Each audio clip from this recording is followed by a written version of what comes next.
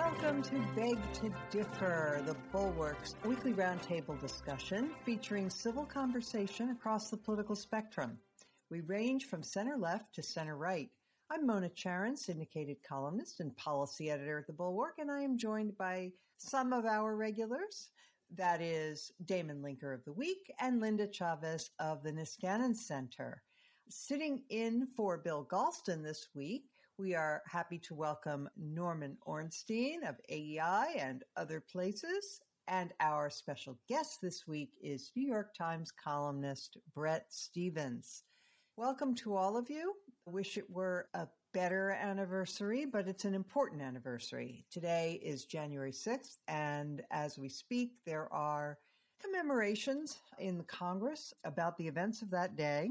And the first thing to notice is that there was a moment of silence held on the floor of the Congress to honor the police officers who died defending the Capitol and those who died afterwards. And there were a number of Democrats in attendance and Speaker of the House, and there were only two Republicans, Liz Cheney and her father, Dick Cheney, who, of course, is no longer a member of that body. So one sitting Republican to commemorate this and to observe a moment of silence. So let's start with Damon Linker. Damon, does that tell you something about where we are? Yeah, it tells us exactly where we are, which is on the far side of the, 3 or 4 days following the insurrection a year ago, when it looked like reality might finally intrude on what the Republican Party has become under Trump. And then it failed, as it has failed at every prior moment where it seemed like reality might intrude on that world. We live in a reality now where the Republican Party, in this context, I mean office holders, the people who kind of run the party behind the scenes, plus the major office holders in the party, live in cowering fear of Republican voters, and the Republican voters have and remain to an alarming extent in the pocket of Donald Trump. So there was actually a debate going on Twitter in the run-up to the anniversary where some journalists were sharing polling data showing that Trump's approval has stayed pretty much steady among Republicans from a few months before the election through the crazy events of the transition period and all the way down to today, a little bit of a sagging from around 90% to kind of mid-70s, a very slow drift. But Mitch McConnell and some other major figures in the party reach a kind of cliff right at January 6th where they drop precipitously. It's like coming to the edge of the Grand Canyon and they just go down and they never recover. And there was a debate about how, well, could this have been changed if, say, McConnell and other leading Republicans had responded to Trump's attempts to deny the results of the election right after the election. And remember, we had Election Day, and then the media called the race for Biden definitively after all the counting. If after a couple of days, maybe that weekend, there had been some press conferences where the party had just said, look, unless something else comes up to change the reality here, Biden is the winner. Congratulations, Joe Biden. The transition is underway. Let's get on with it. Maybe that would have changed this dynamic. But I think that there's really no empirical evidence to back that up, because if that had happened, then Trump would have simply turned on the party earlier than he did, and the voters would have followed him at that point. So then the cliff edge and the approval would have fallen just a couple of months earlier than it in fact did. And yeah, the reality is hardly any Republican was willing to show up to these commemorative events and it kind of acknowledge the reality of what the rest of us saw happen that day, which was a violent insurrection or riot, whatever you want to call it, incited by the President of the United States on the basis of lies about the legitimacy of his laws. And we still have yet to recover from that as Americans, as participants in a polity that's liberal democratic in its form. We remain stuck in a kind of Groundhog Day where we simply live in this reality where a large portion of the American people simply reject the facts of the matter over that. And Trump and many in his party hope to use that delusion as a kind of leverage or a wedge to get back to power. And it's scary, very upsetting. Bret Stephens, it's a common trope that Republican elected officials are afraid of their own constituents, and that cowardice is what drives them back into the arms of Donald Trump again and again and again. It's what their voters are telling them they want.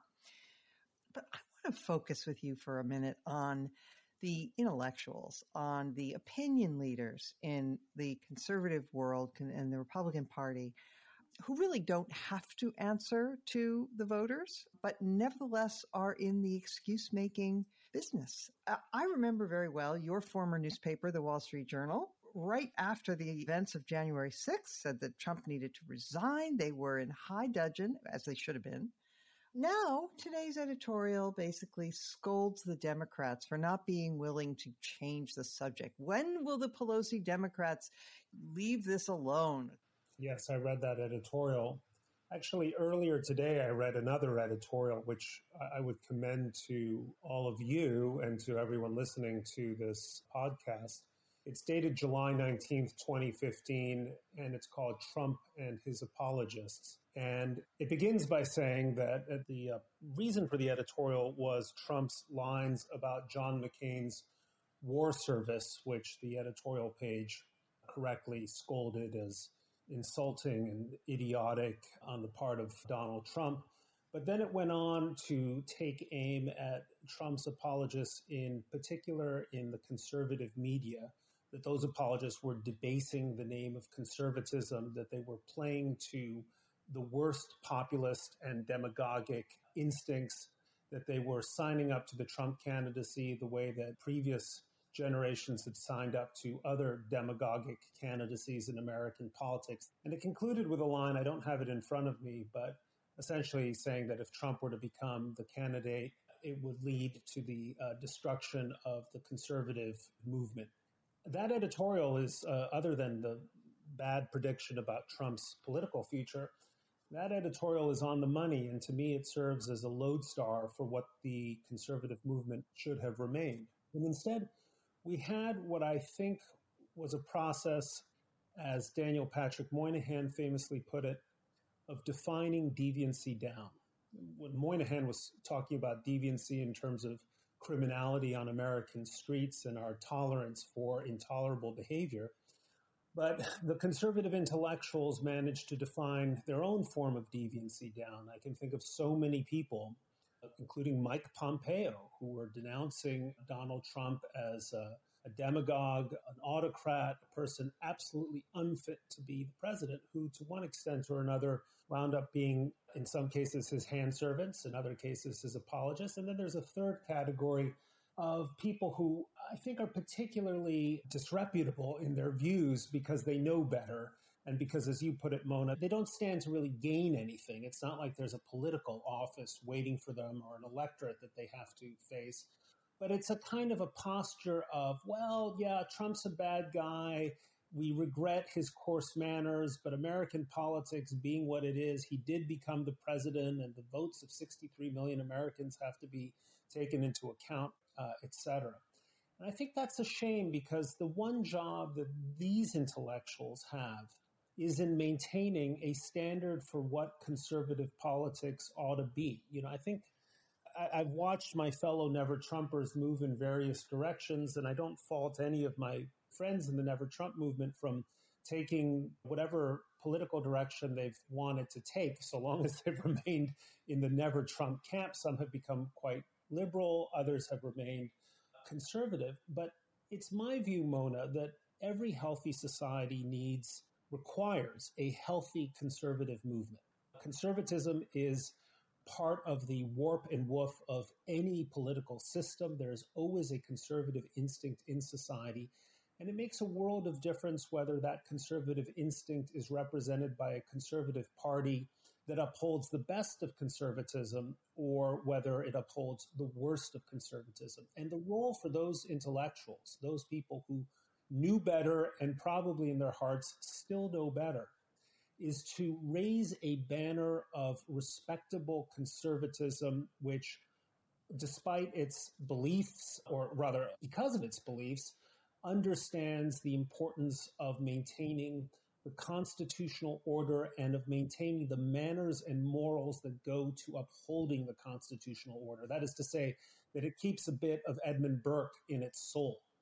And what we've had, to your question, is a conservative intellectual movement that has lost Burke, that has lost the sense that there is more to politics and there's more to the health of a polity than simply the game, than simply seeing how things play out politically. It's also about the standards to which we hold ourselves. And that's why I think January 6th is so important. This was the most debased act of a thoroughly debasing presidency. And the failure to not only condemn this, but to condemn it with a sense that it requires consequences, to a sense that it requires memory, to a sense that it requires a judgment and a fixed judgment that doesn't change according to where polls tell us the Republican Party would like to be. I think that's the single biggest failure here. I mean, I get that the Lindsey Grahams of the world live to be reelected. That is who they are. They're politicians. But conservatives can do better, and they haven't done better, and that's what's heartbreaking. Right. Heartbreaking is the word. Linda Chavez, in line with what Brett was saying, one of the phenomena of this era is that we, in such rapid fashion, we have lost the antibodies against anti-democratic actions. I mean, because Trump smashed one norm after another, the posture of the entire Republican Party pretty much became whatever he did, either he didn't do it, or if he did do it, it wasn't so bad, or it wasn't bad at all. It was the right thing to do. And so that there came a point where there was nothing, just nothing the man could do, including sending a mob to the Capitol to ransack and desecrate it, that would cause them to break with him, so that we no longer have these objective standards that say, well, whatever we might say, in the end, we all have to uphold our democracy. We all have to do what's right. One more thing to set this up. JVL circulated in his newsletter the clip of Richard Nixon, until now considered the great demon of recent American politics, considered terrible villain. In 1961, he was the vice president. He stood before the joint session and he read the results of the Electoral College, and then he made a little 2-minute speech about the sanctity of the democratic process and how he, of course, had to respect the fact that he had been defeated, and he wished luck to the new president, John F. Kennedy, and the new vice president, Lyndon Johnson. It was just a little grace note, the sort of thing that used to be taken for granted and has been smashed. Look, I want to touch more on something that Brett said, and that is about the need for conservatism, that societies need a conservative party. And I think what we have seen over the course of the last 5 years is American conservatism's collapse. I don't think there is much of a conservative movement in the United States anymore.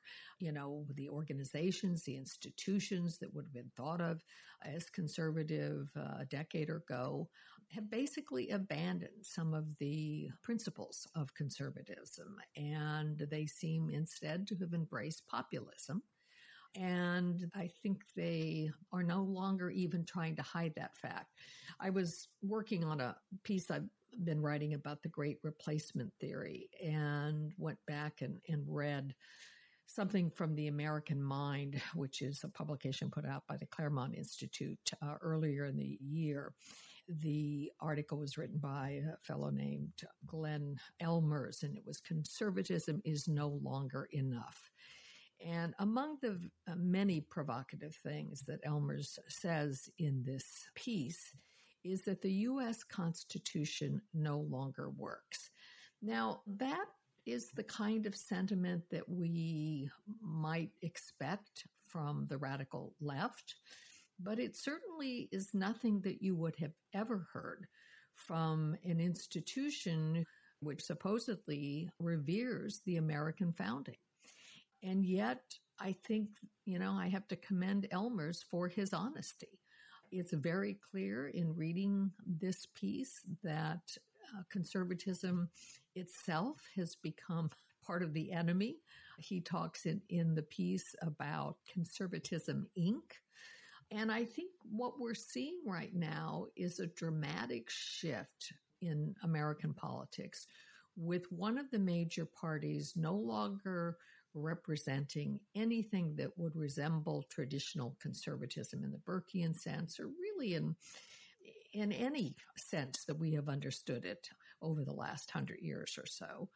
And instead, it is simply a party that is embracing a kind of populist nativism that is very dangerous and is one that clearly has broad popular appeal across the country. It certainly, I think that it was not an accident that Donald Trump won the election in 2016 based on what were very racist themes that were basically nativist in nature, and that more than any policy prescription, more than any sort of traditional political program that he put forth, is what attracted people to him.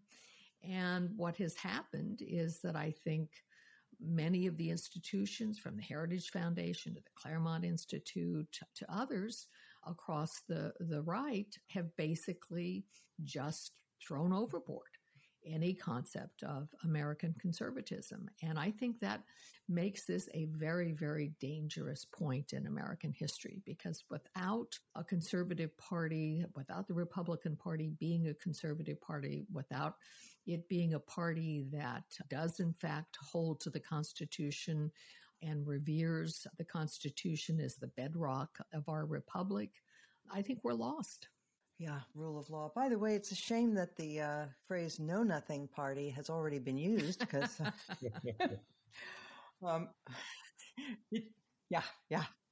yes.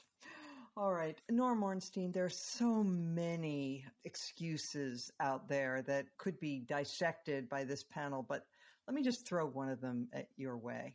And that is, a lot of the excuse makers say, well, don't be silly. It was not an insurrection. It was a ragtag bunch of rioters who maybe got carried away. And as Roger Kimball put it, was it unwise? Oh, perhaps. But an actual attempt to overthrow an election? Preposterous.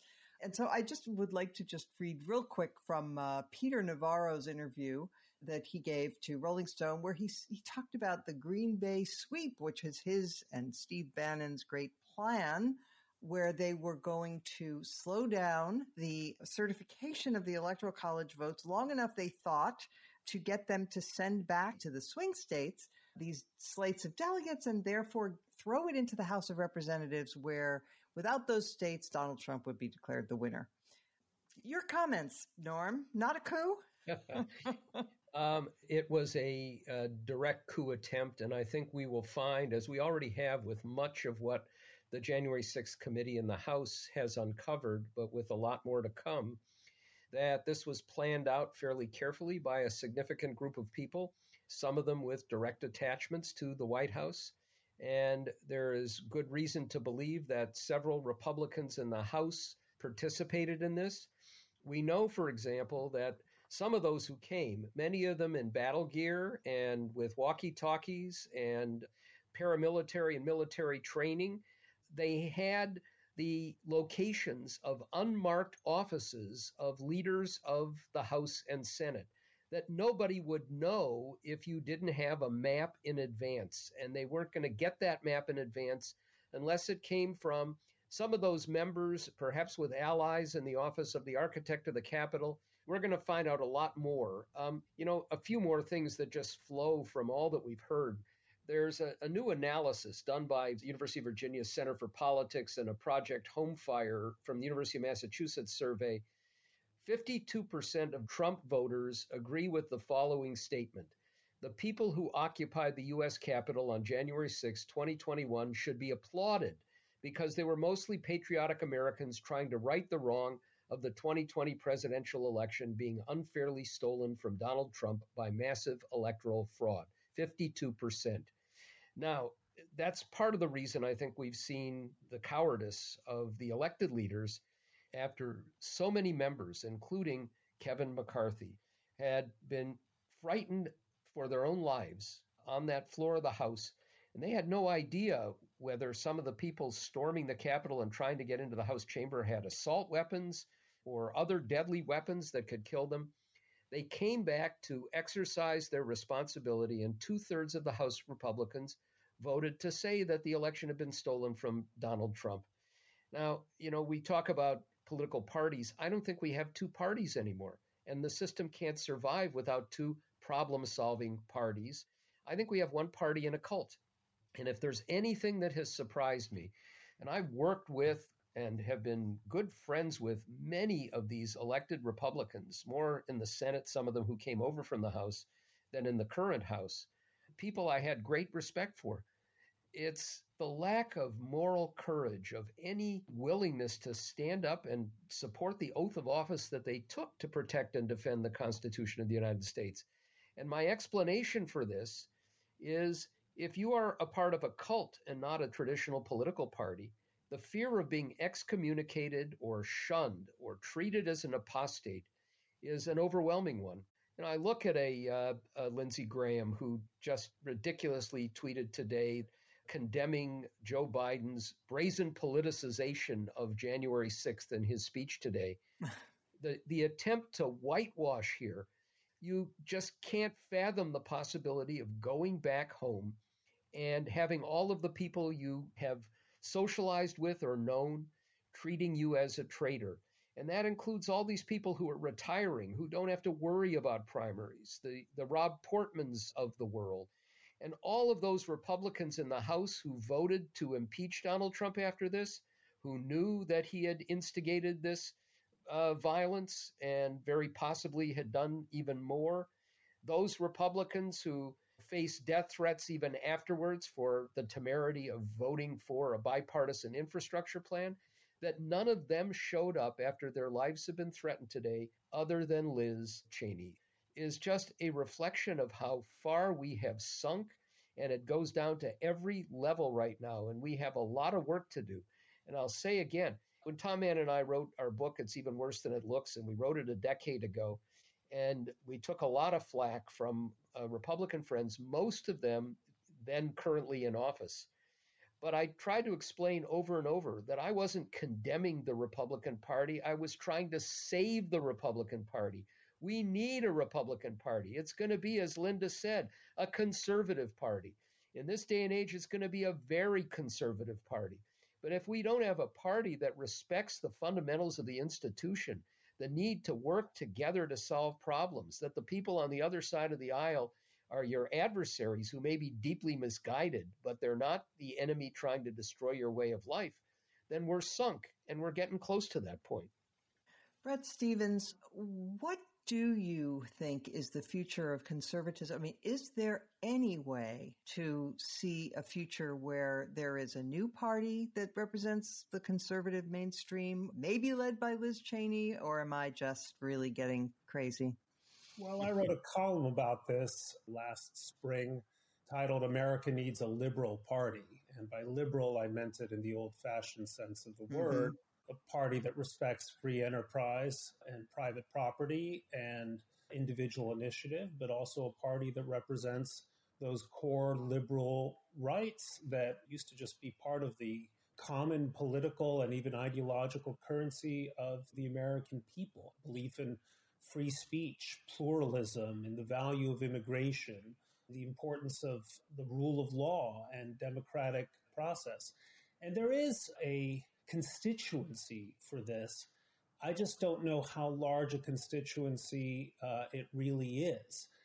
Maybe it's the case that over time, more and more people will come to recognize the moral bankruptcy of the current Republican Party and look for an alternative. I'm not immensely hopeful, but I still think it's it's something we ought to do. I'm a believer in the idea of a saving remnant of 10 just men left in the proverbial cities of the plain. But there's a second reality that we need to address squarely, which is that in order for the moral bankruptcy of the Republican Party to be exposed, we also need a healthy Democratic Party. And right now, I'm not sure we have it. I don't mean a morally healthy, although that's an argument worth having, but a Democratic Party that in its own way represents the great liberal but squarely American traditions of FDR and Harry Truman and Bill Clinton, and indeed, in many ways, President Obama. Right now, we don't quite have that. And so the current Republican Party is going to gain strength simply because it is the likely obvious opponent of a Democratic Party that is right now, it seems to me, overreaching and flailing. I know a lot of readers of the Times, liberal readers of the Times, despair of the advice that I freely give to Democrats, but I'm giving this advice to Democrats because I fear that their own missteps politically are leading to nothing except the strengthening of the Republican Party in its current form. That's actually one of the things that worries me the most. And I use these analogies advisedly. We have to be careful with them. But one of the many tragedies of the Weimar Republic is that it was incompetent on its own terms. And so we need a better liberal republic right now to strengthen and honor the foundations of the United States rather than give ammunition to elements in American politics, which in common parlance, it's hard to describe in any other way other than fascistic. So when you're confronting a fascistic impulse in a democratic polity, you have to make sure that the alternative is performing well. It's delivering on its promises. It is in tune with a majority of the American people. And I don't think we quite have that. That is very well said, and it's an excellent segue into our next topic. So the situation with the Democratic Party is something I'd like to turn our attention to because I've been saying many of the same things that Brett just said. In fact, I was at a meeting of liberals and conservatives who get together every 6 months or so to discuss how we should move forward and try to save democracy in these difficult times. And when I gave a little speech to them about how basically the one and only job of the Democrats in power now is to govern in such a fashion that the current iteration of the Republican Party doesn't return to power, it didn't go over well. Let's put it that way. They don't see it that way. And Norm, I want to hear you on this, because if the Democrats were as serious as they claim to be about the threat that they see from Trumpism and from this current Republican Party with its fascistic leanings, let's call a spade, they would be rushing to correct the big problem of the Electoral Count Act, which is the crazy law from 1887 that the Trump people explicitly attempted to exploit, and yet they have not done so. Is that not an example of dereliction on the part of the Democrats? So let me talk about the Democrats a bit. I would say there's absolutely a need to reform the Electoral Count Act. But if anybody thinks that that would be enough, however you want to reform it, they're wrong. What's happening in states around the country, and I thought that General Milley was powerfully on point here in saying that the 1905 revolution in Russia was not a failure so much as it was the first try, a beta test that led to the 1917 revolution. The communists learned from their first failure. And what we see happening in states is a belief that they can correct what happened the first time around by getting rid of those election officials, many courageous Republicans who did the right thing, and replacing them with partisans. That they can find ways to negate votes and to take legitimate election results and turn them around with partisan bodies. Now, you could reform the Electoral Count Act, but if we have rogue state legislatures that decide that they'll ignore the results of the state election and send one slate of electors to Congress, we could still have an election stolen. So I actually believe that we need many of the elements that are in the Freedom to Vote Act that provide at least some guardrails around this system, along with the necessary changes in the Electoral Count Act. And it's because what happened on January 6th last year was not a one-off thing. It was the 2 months that led up to it that created the problem as much as anything else. So I would agree with you on one part of that, Mona, but take issue with the other. More broadly on the Democrats, there is a glass half full side along with a glass that's more than half empty.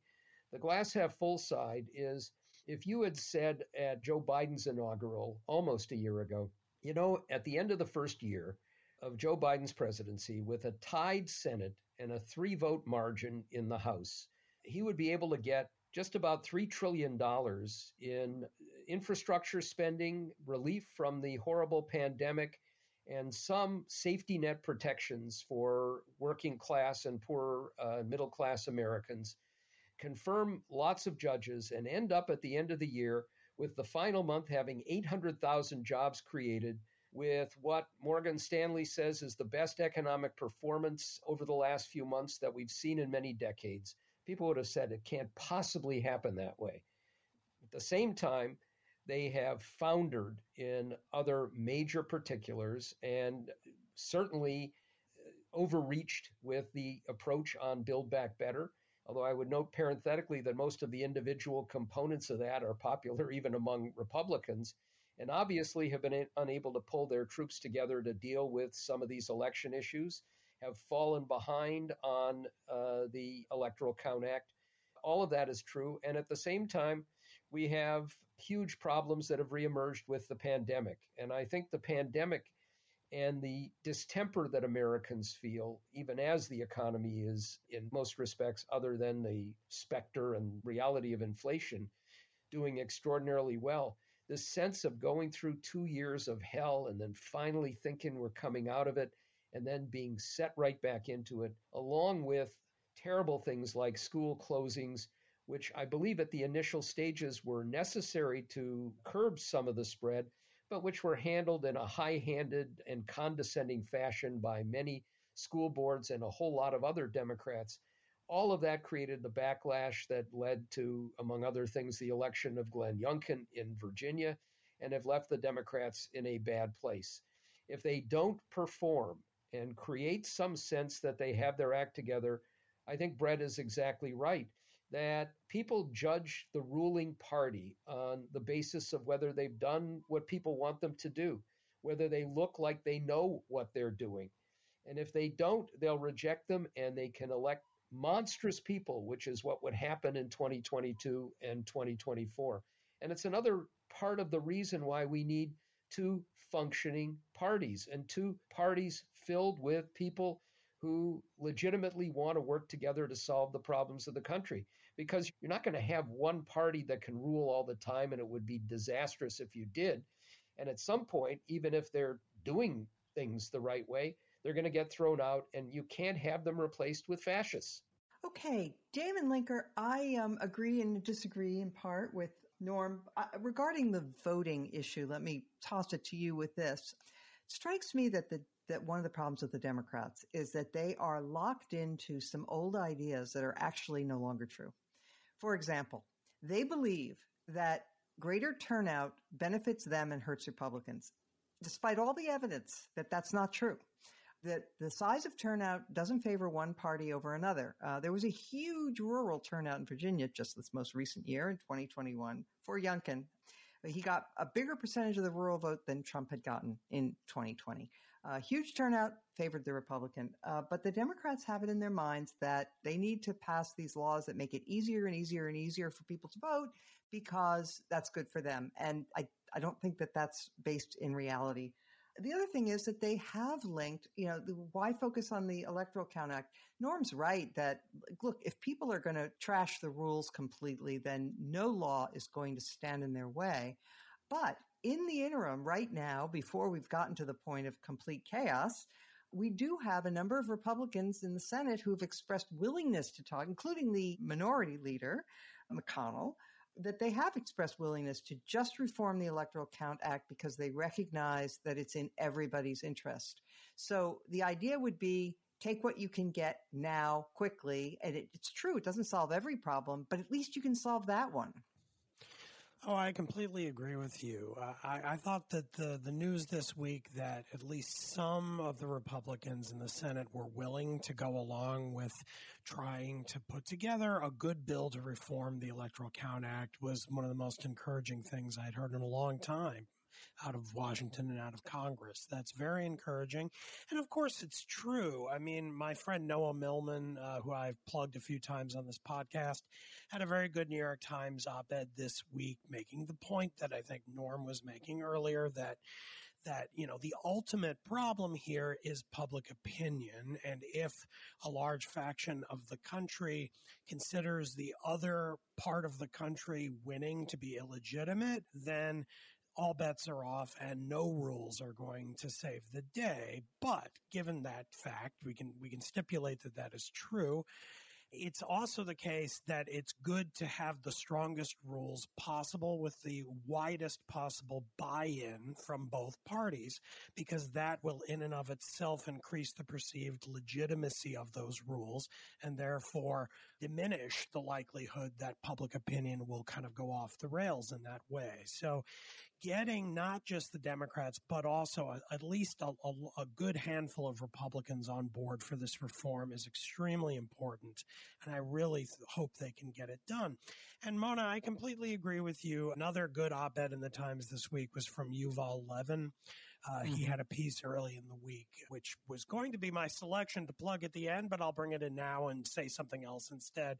It was titled, "Democrats' Voting Rights Are Not the Problem." And his, I think, very good point was the one that you made. And I would also echo that yes, I mean, he very much is in favor of reforming the Electoral Count Act, thinks that there are definitely problems that were revealed on January 6th last year.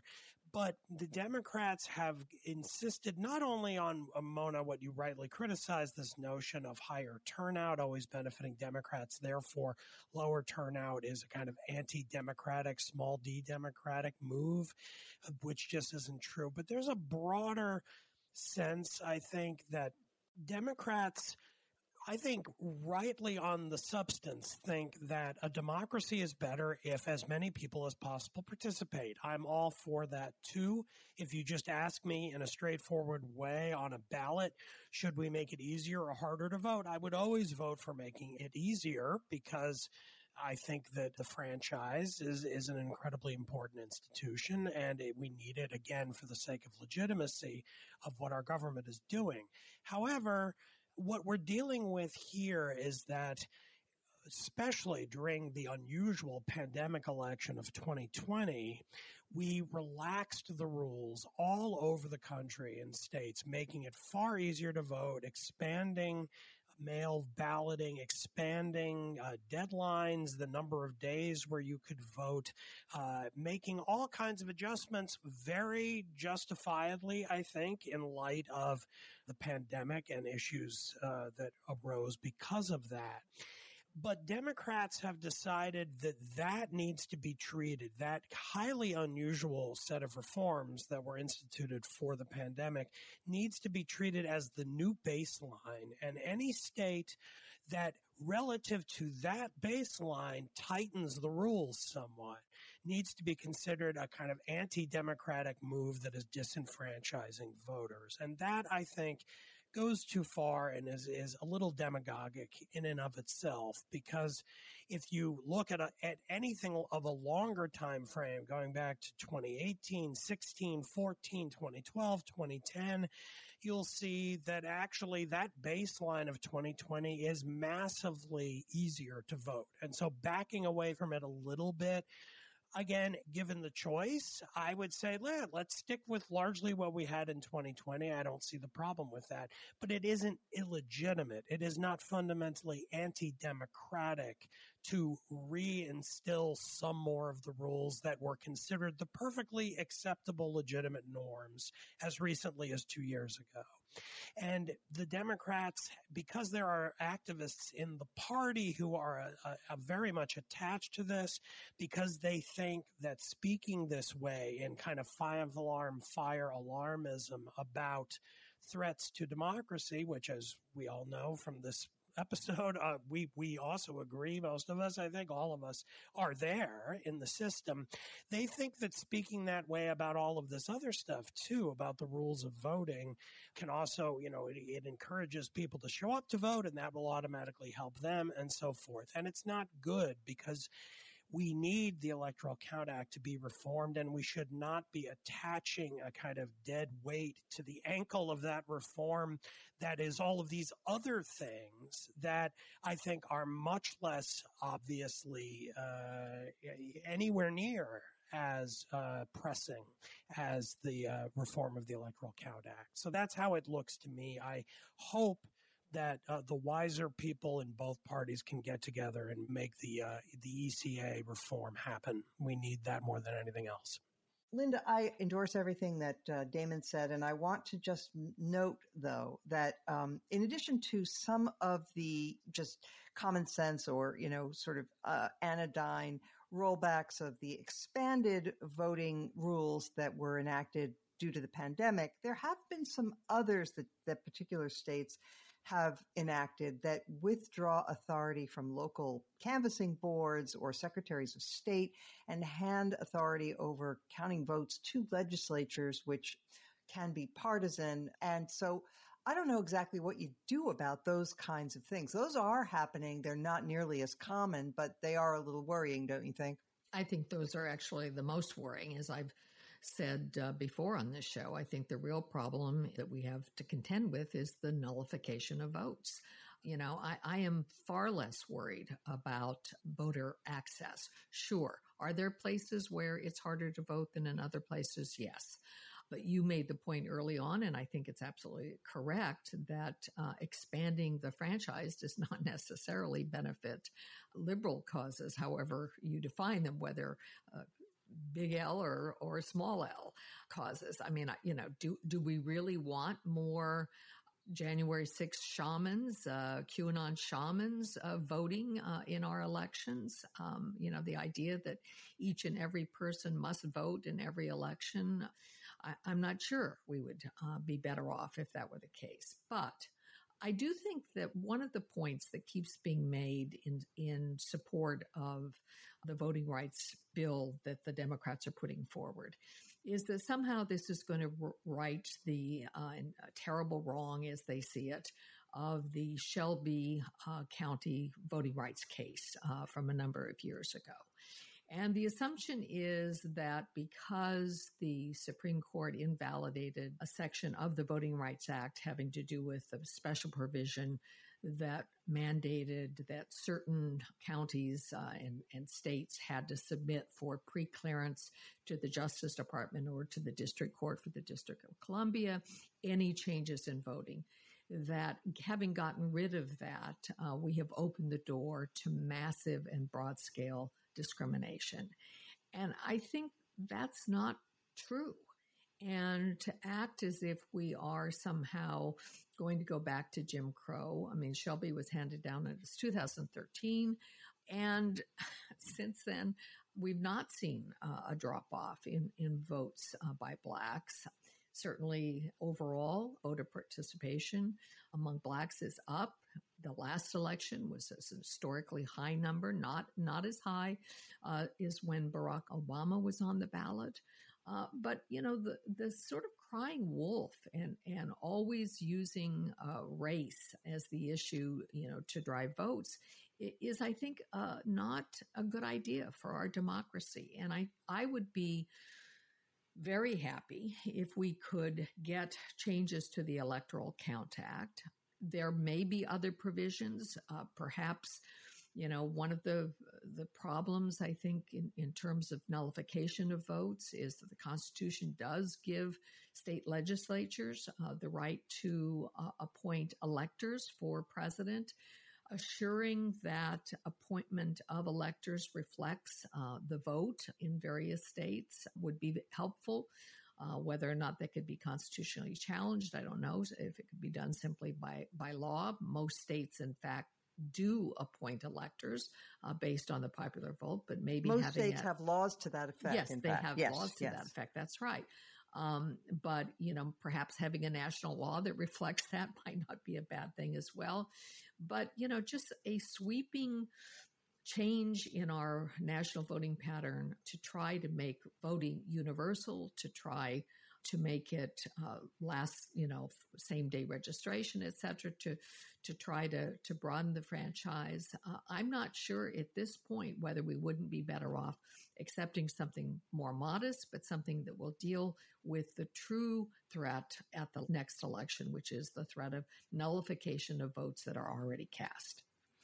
So, Norm, you had a response. Yeah, in a number of areas. I've known Mitch McConnell for decades, and I do not believe that his willingness to consider changes in the Electoral Count Act, which he made clear would be very modest changes, was a heartfelt belief that we really need to fix this system. It was an attempt to head off Joe Manchin and Kyrsten Sinema agreeing to a change in the rules so that they could get the John Lewis Voting Rights Act restoration bill and the Freedom to Vote Act through. And if they engage in a protracted discussion of this, the things that would really strengthen the Electoral Count Act are not likely to be included among them. And it's an attempt to basically run out the clock, draw this out as long as they possibly could. If what we saw in response to what Damon said was modest changes to try and just bulk up the electoral system by making it not quite as loose and easy to vote, maybe I don't think you would see huge objections to that. Almost all of the cases that we're seeing in states, removing drop boxes from particular areas, saying that and adding some to areas that they like, all are designed to try and tilt the system. Now, it is true that you can try and tilt the system and you can have a Herculean effort on the other side to overcome that, which is what's responsible for, along with Barack Obama being on the ballot, for what was a turnout of African Americans. But I would point out that the day after the Shelby County decision was issued, Shelby County itself began to reinstate the discriminatory laws that it had put in place before. And it's not just Section 5 that has been attacked by the Supreme Court. In the most recent Brnovich decision, which completely ignored the direct language of the law, Sam Alito rewrote it to his own specifications to undercut Section 2, making it much more difficult to deal with rank discrimination. Now, I think it is the case that the idea that robust turnout would not benefit either party in particular, that's not what Republicans in Congress believe. Or they would say, hey, fine, go ahead. Even let's have what the person that I'm replacing on the program today, Bill Galston, have long believed in, which is some version of the Australian system of mandatory attendance at the polls. But they don't, and it's selective. And I would point out, when it comes to the Voting Rights Act, that the last time it was extended in 2006, the one that was taken apart by the Shelby County and Brnovich decisions, the Senate voted unanimously in favor, the House nearly unanimously. Co-sponsors of that act included Mitch McConnell and Chuck Grassley. Neither of them nor anybody else who had supported that act is in favor of effectively restoring what it was before those Supreme Court decisions. We have drawn some lines here. And as I said, fine, I think it's important that we deal with the Electoral Count Act. If we believe that we don't have serious flaws in the election system that include attempts to suppress the votes you don't like, but that now, as Mona said, really are engaged in trying to overturn election results, that can't simply be dealt with by reform of the Electoral Count Act. If we don't have any reasonable effort across the lines to try and ensure the integrity of the election system, we're done for. And right now we don't have that. And I wish that we could do it with one fell swoop with the Electoral Count Act. But I believe when you get down to brass tacks, you won't have broad bipartisan support for something that would really fix it. Okay, Linda Chavez, you had one other comment. Just one quick comment on the Brnovich case, which is the one that Norm was referring to. It had to do with a change in law in the state of Arizona, which said that your vote wouldn't be counted if you did not vote in the precinct in which you were registered. In that case, what the court did is to look at the totality of circumstances, which is what the law requires, and determined that because the change in law affected 0.5% of white votes and 1% of non-white votes, that it could not be deemed to have been intended to be discriminatory or to have had the effect of being discriminatory. You know, we're not talking about changes being made that are intentionally discriminatory and have a major impact. And so I just want to clarify that. Okay, that now brings us to our final segment. All right, we have come to the highlight or lowlight of the week, and I will start this week with Linda Chavez. Well, I am going to appoint lowlight of the week from our friends over at American Greatness. The once well-respected historian Victor Davis Hanson had a piece yesterday, Who Are the Real Insurrectionists? And of course, he does not think that the people that showed up and broke into the Capitol last January 6th are the real insurrectionists. No, he thinks it really is Democrats in Congress who are attempting to destroy democracy and to stage a coup. And one of the things he points to is he says that they're choosing not to enforce our immigration laws, and that they're allowing, as he put it, 2 million people to come into the United States illegally. There's absolutely no evidence that that is in fact the case. And he misstates that those who are being allowed into the United States, though illegal, are not being checked for COVID and not being required to get vaccines. Both of those happen to be untrue. Okay. By the way, that same magazine, the great Trumpy magazine American Greatness, also ran a piece about January 6th where they proclaimed so they're speaking here of Democrats, if their aim is to make January 6th their Reichstag fire, then we should go forward celebrating the events of that day as our storming of the Bastille. So there we are, the voice of the right invoking the French Revolution. Okay, Damon Linker.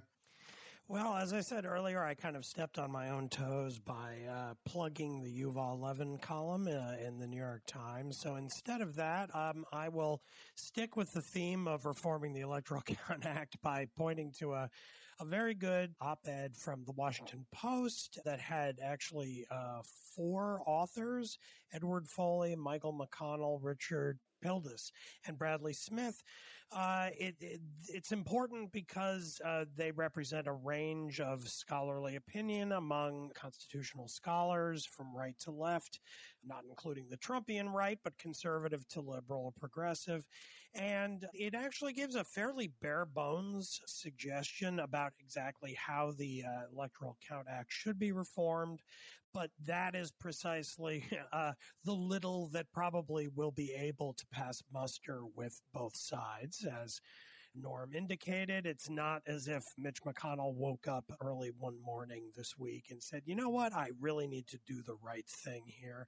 There's always a political motive, which is perfectly fine. He's a politician and he's the head of his party in the Senate. And so I recommend to readers reading this essay titled, again, just simply How Congress Can Fix the Electoral Count Act. It explains the importance of what the act is, what's wrong with it, and how Congress might fix it. So I hope it gets done, and that's a good place for listeners to start. Okay, thank you. Bret Stephens. Well, my highlight is a personal one. All my life, I have been friends with a man named Luis Stillman. I wrote a column about him a couple of years ago for the 75th anniversary of his liberation from Mauthausen. And on December 31st, so a few days ago, Luis turned 100. And to me, besides the personal affection is too weak a term, the love I have for this man, the sense that here in the year 2022, Luis is alive, lucid, and laughing and still enjoying his life is something to celebrate. It's a moment of pure joy. And on Sunday, the Weizmann Institute, where he has been a member of the board for many years, is going to hold a ceremony in his honor. Unfortunately, it's on Zoom, these being the times we're in.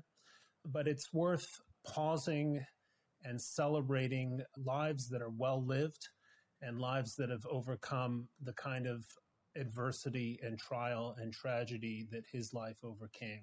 So it's a personal one, but for me, immensely meaningful, and I think meaningful for anyone who's ever encountered this lovely human being. Oh, that's lovely. Thank you for that. All right, Norm Ornstein. Well, I was going to say that the lowlight was what happened on the House floor today, with only Liz Cheney representing the Republicans for the moment of silence about January 6th. But instead, I will say that it was the press conference held by Matt Gaetz and Marjorie Taylor Greene, trying to make the case that this was a false flag operation led by the FBI. So my highlight is the publication the day before yesterday, I should say, of a marvelous, moving, and quite remarkable book by Jamie Raskin called Unthinkable, about the story of the wonderful life and tragic death by suicide of his son, Tommy, followed by his taking the leadership role on the impeachment trial in the Senate, the second one of Donald Trump. It's a book that is really a must-read for everybody, and it's a real highlight. Thank you for that. I actually discovered Jamie Raskin during the first impeachment of Donald Trump, and was very, very impressed with his demeanor and his intelligence back then. And then he did an excellent job on the second one. Unfortunately, there was no audience for it. Well, a limited audience for it. All right. Well, I would like to highlight a piece that ran in the Washington Post. It was called "The Striking Race Gap in Corporate America." And it went on to say a small fraction of top executives are Black, and the people tapped to fix it often struggle to boost inclusion. Okay, long sort of magazine piece. Now, I'm not praising the Post for this piece. I'm praising them for the letter to the editor that they ran this week in response, because the letter was quite critical and well done. It mentioned that the headline was misleading. It said that, for example, the review found that 8% of executives at the companies surveyed are Black versus 12% of the U.S. population, not a striking gap. And then they went on to talk about how a number of these companies actually have many more executives, a higher percentage than the percentage of the population, and that this had been downplayed, and on and on. Really good letter. My point is just this. Every newspaper makes mistakes. Every news organization has its biases, but that's to be expected. But the measure of whether you are intellectually honest is whether you're willing to admit your errors, or at least to publish criticism of yourself. And the Post lived up to that. So bravo for them this week on that score. I want to thank Norm Ornstein for sitting in this week for the not vacationing Bill Galston. He had a meeting he couldn't get out of. Bill Galston will be back next week. And I want to thank our special guest, Bret Stephens. It's always a treat, Bret, to have you. And I want to wish all of our panel and our listeners a very, very happy new year. We will soldier on no matter what. And if you enjoy this kind of reasonable, civil conversation from different perspectives, please rate and review us. Spread the word. It makes a huge difference, especially if a bunch of people at the same time leave a review. It causes engagement numbers or some such thing to pop, and then we get more attention, and great things come from that. So we would be very appreciative if you would do that for us, and we will be back next week as every week.